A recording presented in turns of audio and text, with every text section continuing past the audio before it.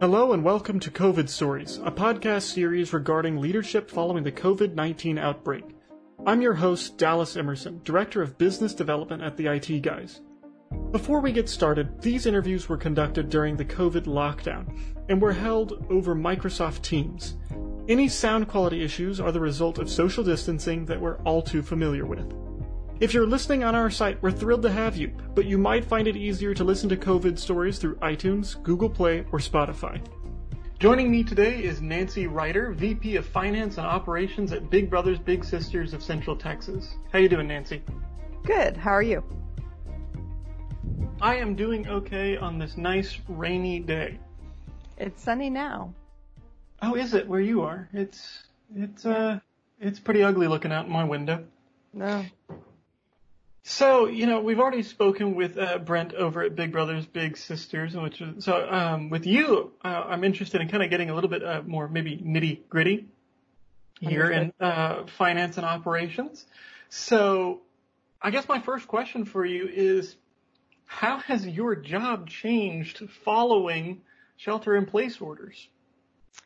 There has been a lot going on following the shelter-in-place orders. I mean, it started, I think we actually closed the office slightly before the mayor announced, but it was a quick pivot. We had to figure out how to get everybody out of the office, how to tell everybody we're closing the office. What did that mean? And then you start throwing in all of the changing laws. That's where I start wearing more of my finance cap or my HR cap. We had the PPP law, the CARES Act, the and I'm going to get the letters wrong, FFARS. I'm listing a letter in there somewhere. But so there was a lot happening super quickly. And so trying to manage that when things were changing almost on a daily basis was huge. I don't think I've ever worked harder in my life than I have over the past 3 months, trying to stay on top of it all. I kind of have a two-part question for you. I'm just going to start with the first chunk of it. I know you are a bit of a planner. Yes. And this is a world that punishes planning. We were just talking before we got on that, your organization had plans to go back to the office, and then the mayor changed the rules on that. So how have you been handling as a planner? Mm-hmm. For the other planners out there, how have you been handling not being able to plan? Or have you still planned and you just create a dozen different plans? That would be more of my attack, is to plan and then contingency plan. For the case in point of the going back to the office, I did a ton of research and we put together a plan of what going back to the office looked like. So even though we changed that plan because the mayor postponed and the county commissioner postponed the sort of return to normal until August 15th, I still had that plan in place. We're still going to use that plan. It'll still be of use to us. What happened in the meantime is we soft pedaled. So we're not bringing people back as quickly. We are going to let people come in on a voluntary basis though, because we've got some people who are like, I need to get out of my house. I need to get into the office. I need to use the printer. I need to collaborate with my teammates. And so a lot of it has been trying to meet people where they're at. And so it's been a ton of information gathering and then planning A, B, and C. And that was true across all of this. If someone gets COVID, what does that look like? How do we protect people from getting COVID? What does that look like? And all of the various plans and things in place to make that happen. So yeah, lots of plans, lots of contingency plans. And that's true on HR, in the office, on finances, not knowing the PPP loan was going to come up and trying to be like, okay, how are we going to do that? Because right as we were closing the office, we had one of our biggest fundraisers, our Bowl for Kids. And so we had a month to basically pivot and turn that into a virtual event. And there wasn't really a question for us of should we do it or not do it. It's a big part of our funding. It's like, we got to do it, otherwise we're not going to be able to serve the kids that we serve. And so I'll give huge kudos to our development team. They were like, let's figure out how to make this happen. Let's do this virtually. Let's make it fun. And so they did a bunch of stuff a lot of like costume contests online and videos of people bowling in their hallways online. And they were, bowling anything, pillows or whatever, milk jugs and knocking those over. And so we got creative. I think that was a big part of that in contingency planning. And then when that event, it did pretty well, but it was short by about 50,000. So again, contingency plan. We then flipped and did a fundraiser in May to try and close that gap. We called it Bridge the Distance. We had some real targeted asks. We got one donor who was willing to do a matching donation for us. And with his matching donation, we were able to close that $50,000 gap and actually overperform. Oh my God. It's been a lot of, all right, plan A is not working. Let's go to plan B. Well, plan B worked kind of. Let's now go to plan C to see if we can close this gap. So I think that's been sort of the theme of our approach to everything is let's plan as best as we can, but make sure you have contingency plan A, B, C, D, E, however many you need, because there's always something else coming up. I spoke to someone else who described her plans as being ranging from utopian to post-apocalyptic, and then everything in between. That's a good way of putting it. That's a spectrum I can get on. Okay, so the part two, and your answers kind of started to lead into this, is, and we don't have to get into gross detail if you don't want, but I know a lot of people have this kind of question that I keep hearing over and over again, which is, if you're a nonprofit and, you're not necessarily relying, or you don't have, recurring revenue or you don't have a ton of recurring revenue, maybe, you rely a lot on fundraisers. How on earth do you plan a budget in the world of COVID? How do you do that? Well, so what you're actually talking about is a little bit more cash flow than budget, right? Oh, yes, I suppose that's so, yeah, because, our expenses are fairly consistent. People get paid payroll every month. We have certain expenses that occur every month. And so those are fairly known, and that's pretty easy to do. We have looked at expenses, just to take the easy part first.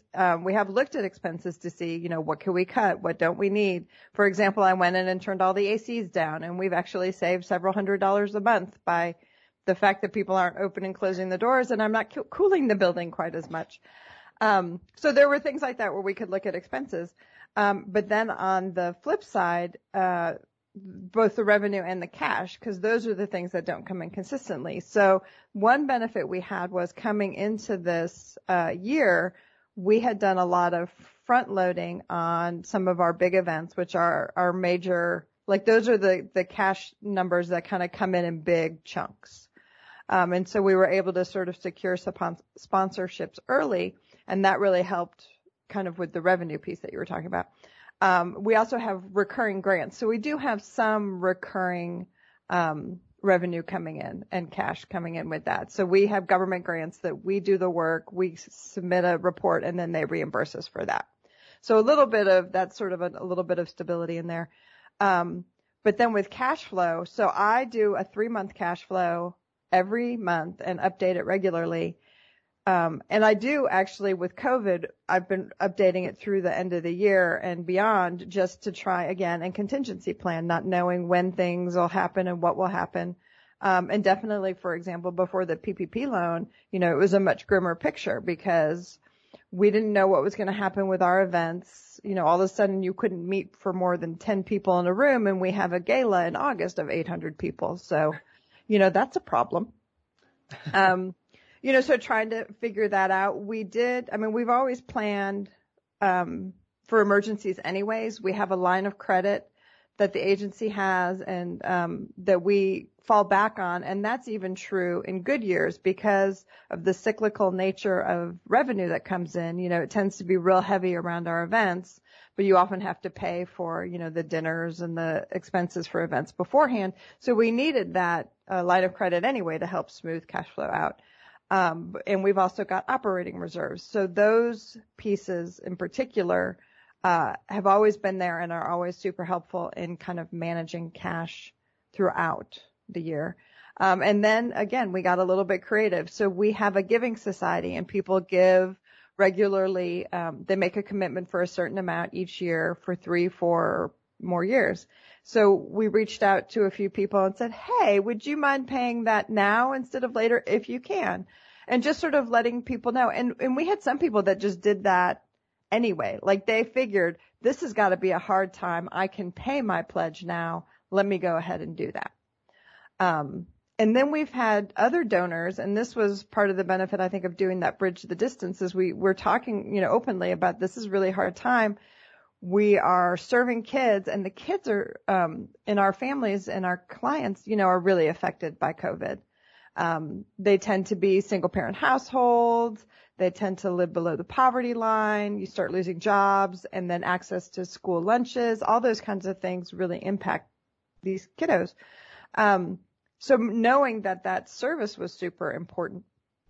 So it's trying to, figure out ways, how can we manage this to get the cash in that we needed to pay the bills so that we can continue the services.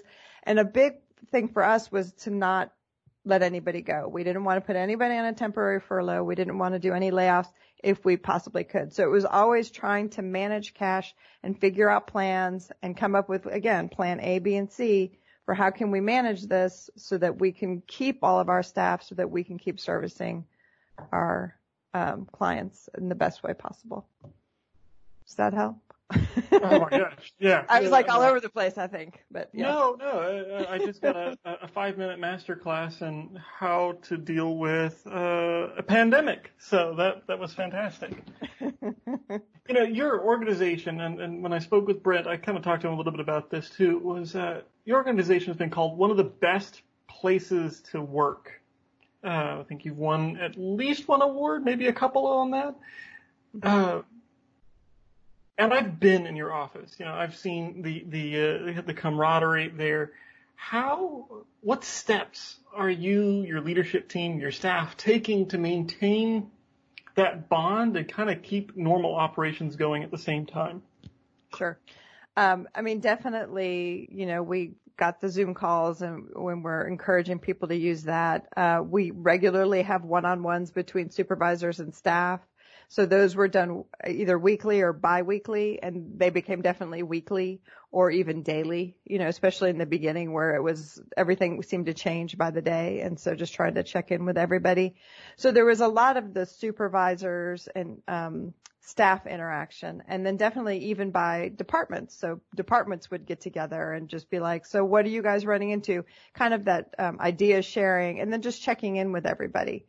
Because like, for an example, with our match support, if one of our match support specialists who, are the regular contacts with the matches, we're seeing an issue, often more than one were. And so it was a great way to sort of brainstorm ideas or, say, hey, they need help, schools are closed and they don't have a computer, or they need internet. What can we do? And we found some free internet services that people could sign up for and get free internet for 60 days, those kind of things. And then we have a culture committee, and I will say they have done a fantastic job of trying to maintain that the social aspects of our culture, that kind of bond that we have. So we've done a variety of things. We had a game night where people would call in, and we did it like right at the end of work. So people would call in. We played online games. We've done a couple of staff trivia, and people really like those because it's not only a fun game, but it's also getting to know people. And it's funny to see who gets it right and who gets it wrong. So those have been super enjoyable. We did care packages where we just put together these little baskets, and we had some snacks in there, and we gave everybody a roll of toilet paper because that was back when, toilet paper was still hard to find. And then we had like games in there, and we had like scented candles, so it was sort of a little bit of everything, something to do, something to relax with.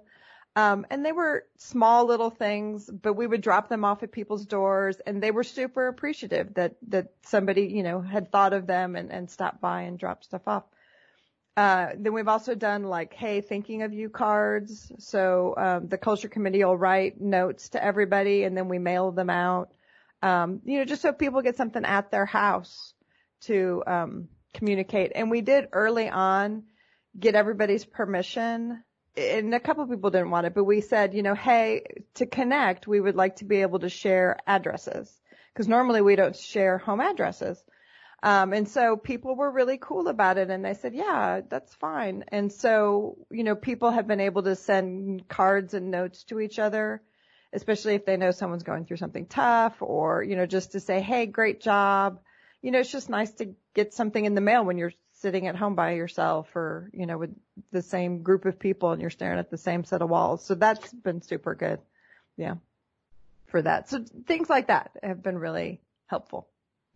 So how have you managed to, or how are you managing the business operations side of things?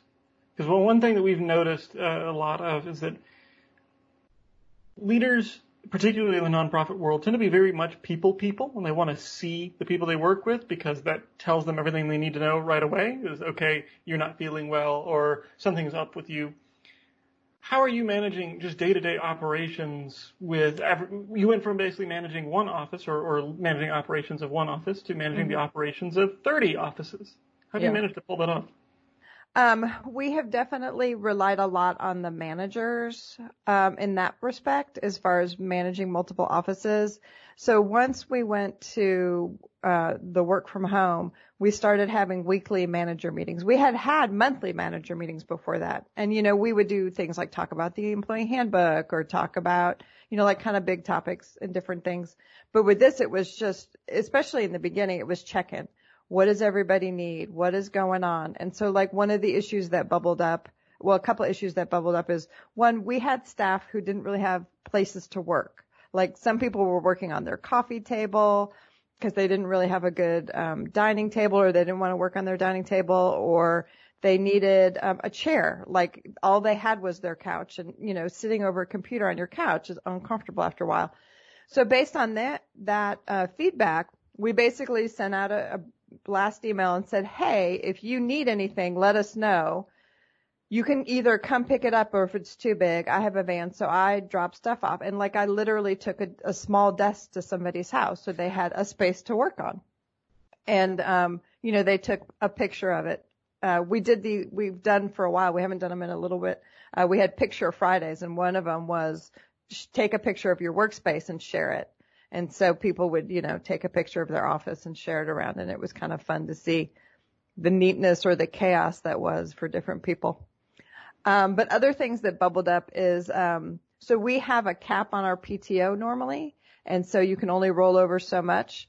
This year people are having a hard time going on PTO. We're still super encouraging, take a day off, just walk away from your computer. But it's not like you're going to fly across the country or, go on an overseas trip. And so we just made a decision to say, hey, this year, because of what's going on, we're not going to put a cap on PTO. And that was bubbled up from the managers that, people had mentioned this to them or had been canceling trips. Like people had been planning on going away for spring break, and then we closed the office. And so they said, and never mind. So things like that. So definitely the managers were super helpful at bubbling stuff up like that. If people, generally they know me as the IT person in the office. Obviously you guys are the IT people outside the office. But so they were real good about saying, hey, this isn't working or that's not working. And there really wasn't much that happened. I had one computer I had to replace, and it was so funny. We, met in a parking lot and did this clandestine swap. She gave me the broken computer. I gave her the working computer. And that worked pretty well. An almost identical meeting immediately after it was, and of course, it was wound up in the shadiest neighborhood because that was midway between us. And I thought, this really feels bad. I feel weird about this. Yeah. It's funny, the things that become normal. And you're like, yeah, this is fine. We totally are going to meet in the parking lot and hand paper bags back and forth full of stuff. It's not. I swear off the computer. Yeah. Take a look.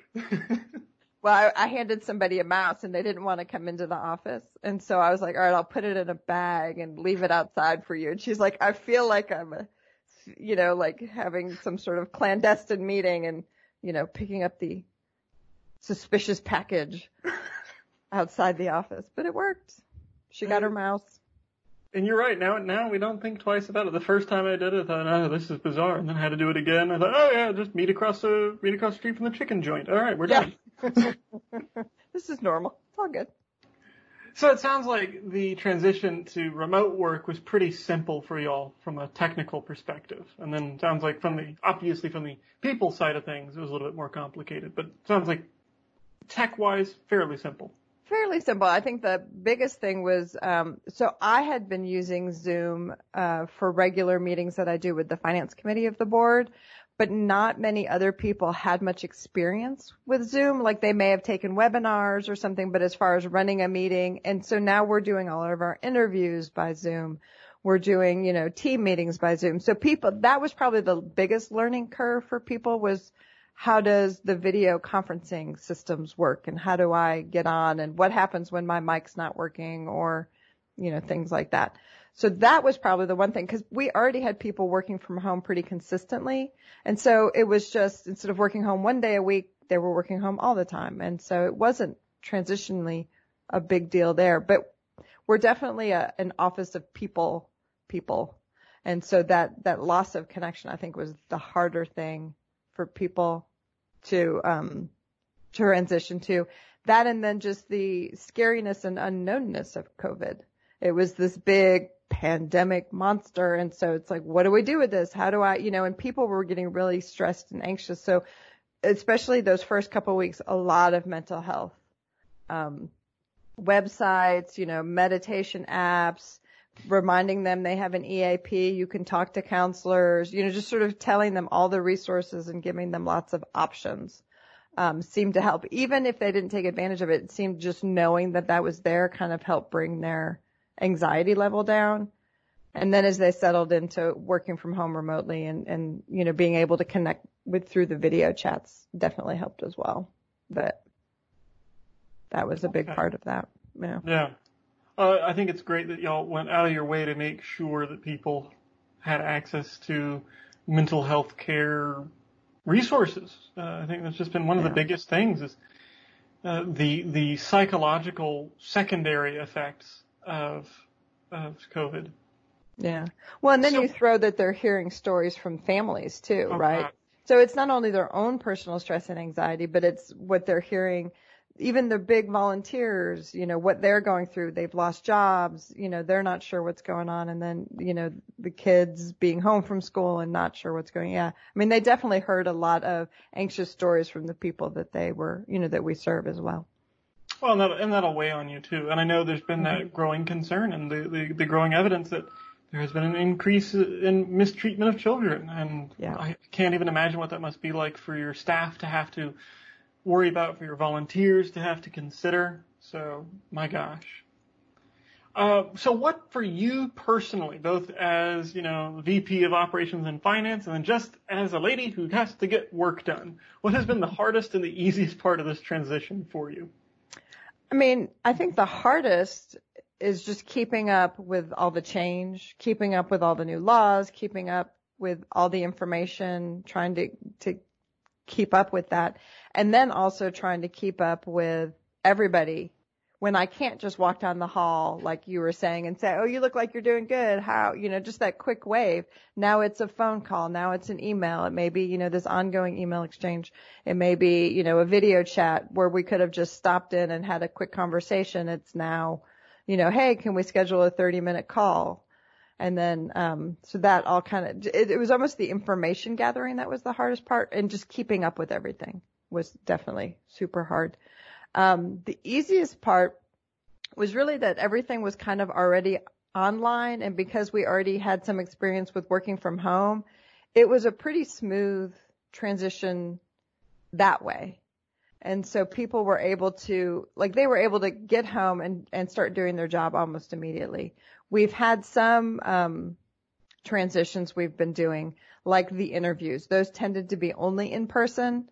And so, getting some parameters around what does a video interview look like? What are the new rules for that? And we started off initially with the volunteer interviews, because we have a wait list of about 400 kids. And so in a lot of respects, we've already interviewed them. We have sort of a pool of youth waiting to be matched. So it's really, if we can get volunteers in, we can match them with the kids we already know. We have just recently started doing child interviews. And so that's been interesting dynamic. Trying to, again, get those rules around what does that look like, what's okay. Because sometimes kids will tell us stuff during those interviews. And with the video chat, you don't always know who's in the room, who could be overhearing it. Are they comfortable talking to us because they know, mom's listening in the kitchen? Whereas we can judge that a whole lot better when we're in person. And so those were some of the things the program side had to figure out. But for my part of it, it was pretty simple from a technology standpoint, and them being able to, it was almost like taking their desk home with them. Nice. That's good to know. Yeah. So, it's hard to think of COVID-19 as having done anything positive, but have there been any changes through this, through dealing with shelter in place, through dealing with just all these new factors that have been changes that you actually want to keep, even after COVID is a dark memory for us? Are there things you want to keep around? I mean, there's definitely been some aspects that we have figured out work pretty well. We've started some online volunteer sessions, and so those have actually been really well attended. We tried to cap it at 20, and then we learned that, people RSVP but don't always come, so we kind of upped that number. And the last one, we had 47 people because we really thought there were only going to be 40. And, we figured, half of them will show up, but we had a good crowd. But those have been super helpful, and they seem to answer a lot of questions, and it's an easy time commitment because it's everybody just, can just dial in quickly. You don't have to drive across town. So those have been super positive. I do like the video chats. Like I said, I had been using them before for a meeting with the board. But I think other people have found the benefit of it. Like, you don't always have to have an in-person meeting. Sometimes it is pretty easy to do an online meeting. And then definitely the flexibility of the work schedule. We had people working 1, maybe 2 days from home, but now that everybody's working from home so much, that we may have some more flexibility in that. Like, do we want to consider maybe people only need to be in the office 2 days a week? Maybe there's a meeting day and then we kind of get everybody in.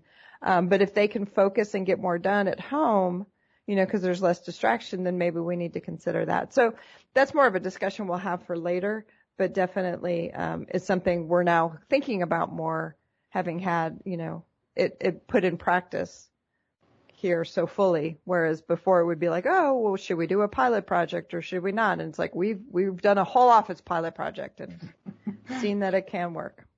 Yeah, there's no time for pilot programs when the government is telling you have to leave. So, well, we kept talking about we're building the plane as we're flying it. There was definitely a lot of that.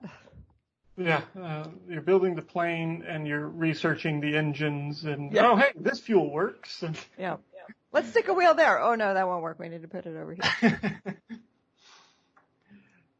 So I realize we're beginning to run out of time here. So let me just kind of look over my questions, and I guess my next one for you is: do you feel like the people in your organization, and this is just kind of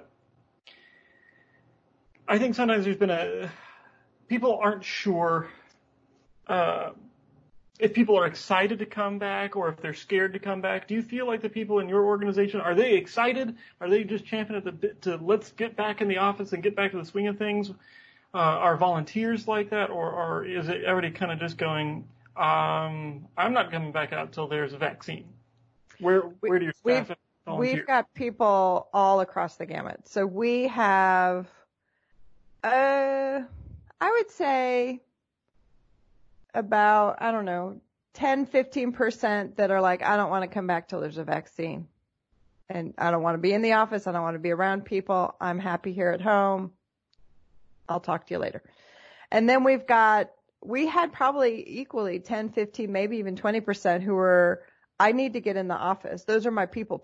They're like, I need to talk to people. I need to collaborate. I need to be in the office.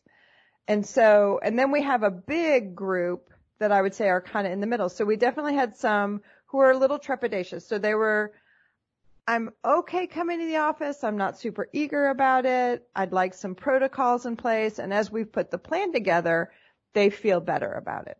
And then we have others who are, I'm cool coming in the office, but I'm a little bit more flexible. Like they were one of the first, people to go out when you were allowed to go out. And they didn't want that to upset their coworkers, right? Because their choices outside of the office all of a sudden now have more of an impact on people in the office. And again, I think it's partly because we're a social service. People think about how others will react to their actions. And so those group were interested in coming back, but not if it upset other people, because they said, hey, I'm more willing to go out than maybe others are. But, so, it honestly was the whole gamut. And I will say part of our sort of mantra was, with this plan, we're going to be fair and consistent, but we're going to meet people where they're at. If you are anxious about coming to the office, you have a high risk condition, no childcare, good, stay home, we're fine. If you really want to come into the office, good. Here's the list of protocols. Here's what you need to do to come into the office. And if you're good following those, then you can come into the office earlier.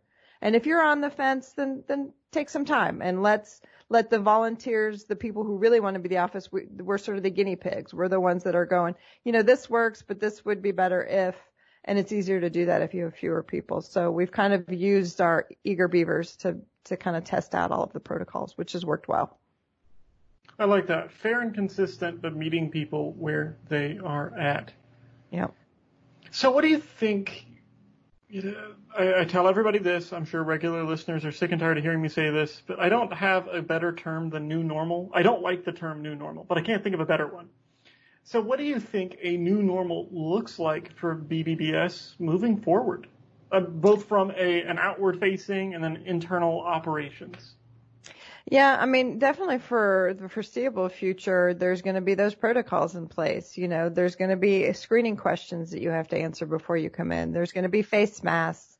We're going to encourage some working from home. We're going to encourage the video chats, like handshakes, all that kind of personal touching that we do as humans, kind of discouraging that, so it's sort of this new way of approaching our interactions with each other. And I think those will be around for a while as we go forward. I do think there will hopefully be a slow transition back to the old normal, where we won't necessarily need to wear face masks all the time and stuff. But it could be here for a while. Nobody really knows how long this is going to last. So definitely a lot of those protocols and things. And I think people are just going to generally be more cautious about interactions. We'll probably not we regularly got together as an entire company, in person in our conference room. That will probably be a while before that will happen.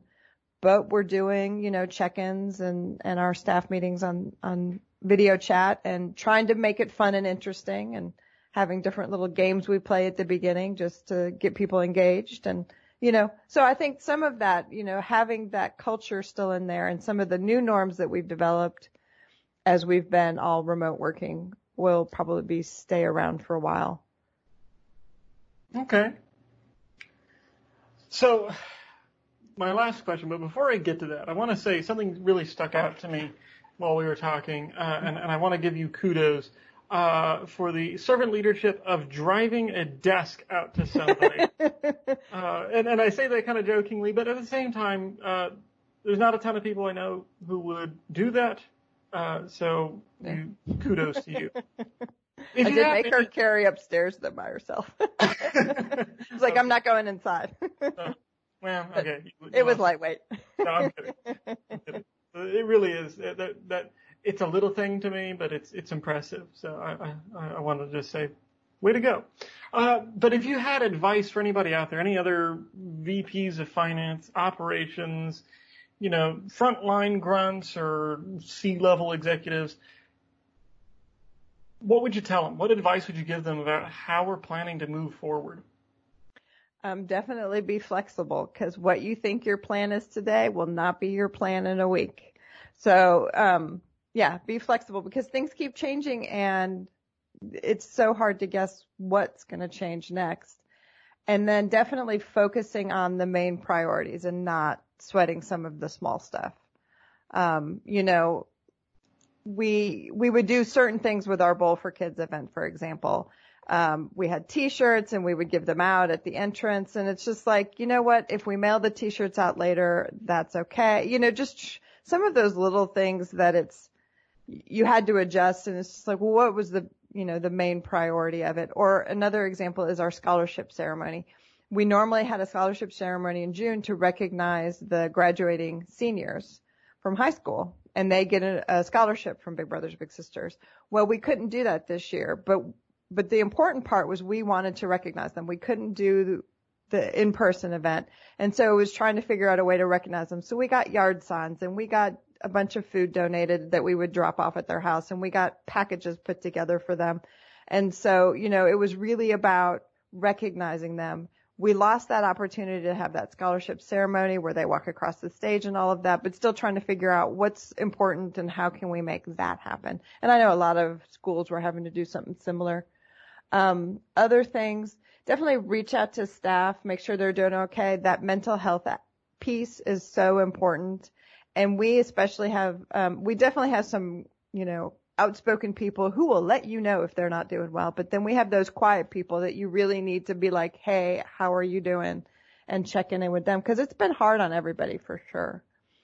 Other things definitely is communicate is, say it again.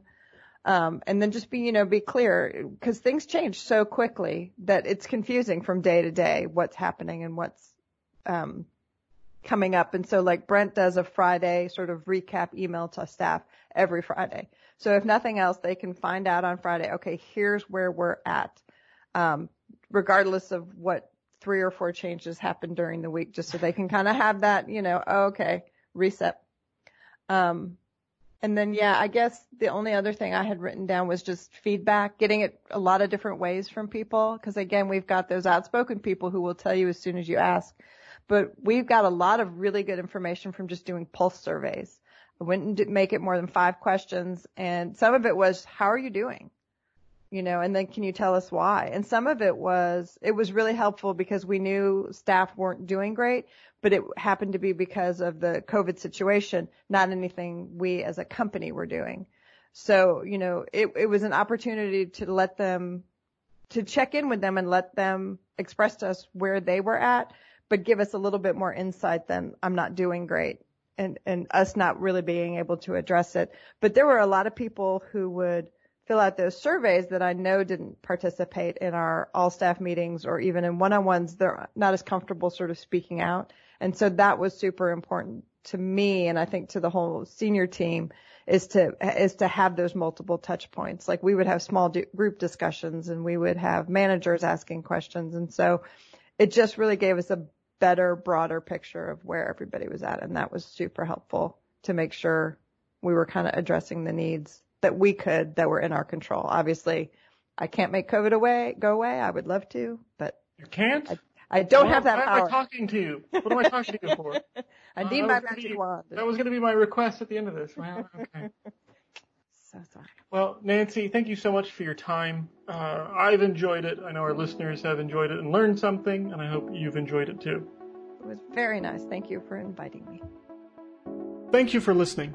I'm Dallas Emerson with the IT Guys, and this has been COVID Stories. I'd like to remind listeners that you have a COVID story, and we want to hear it.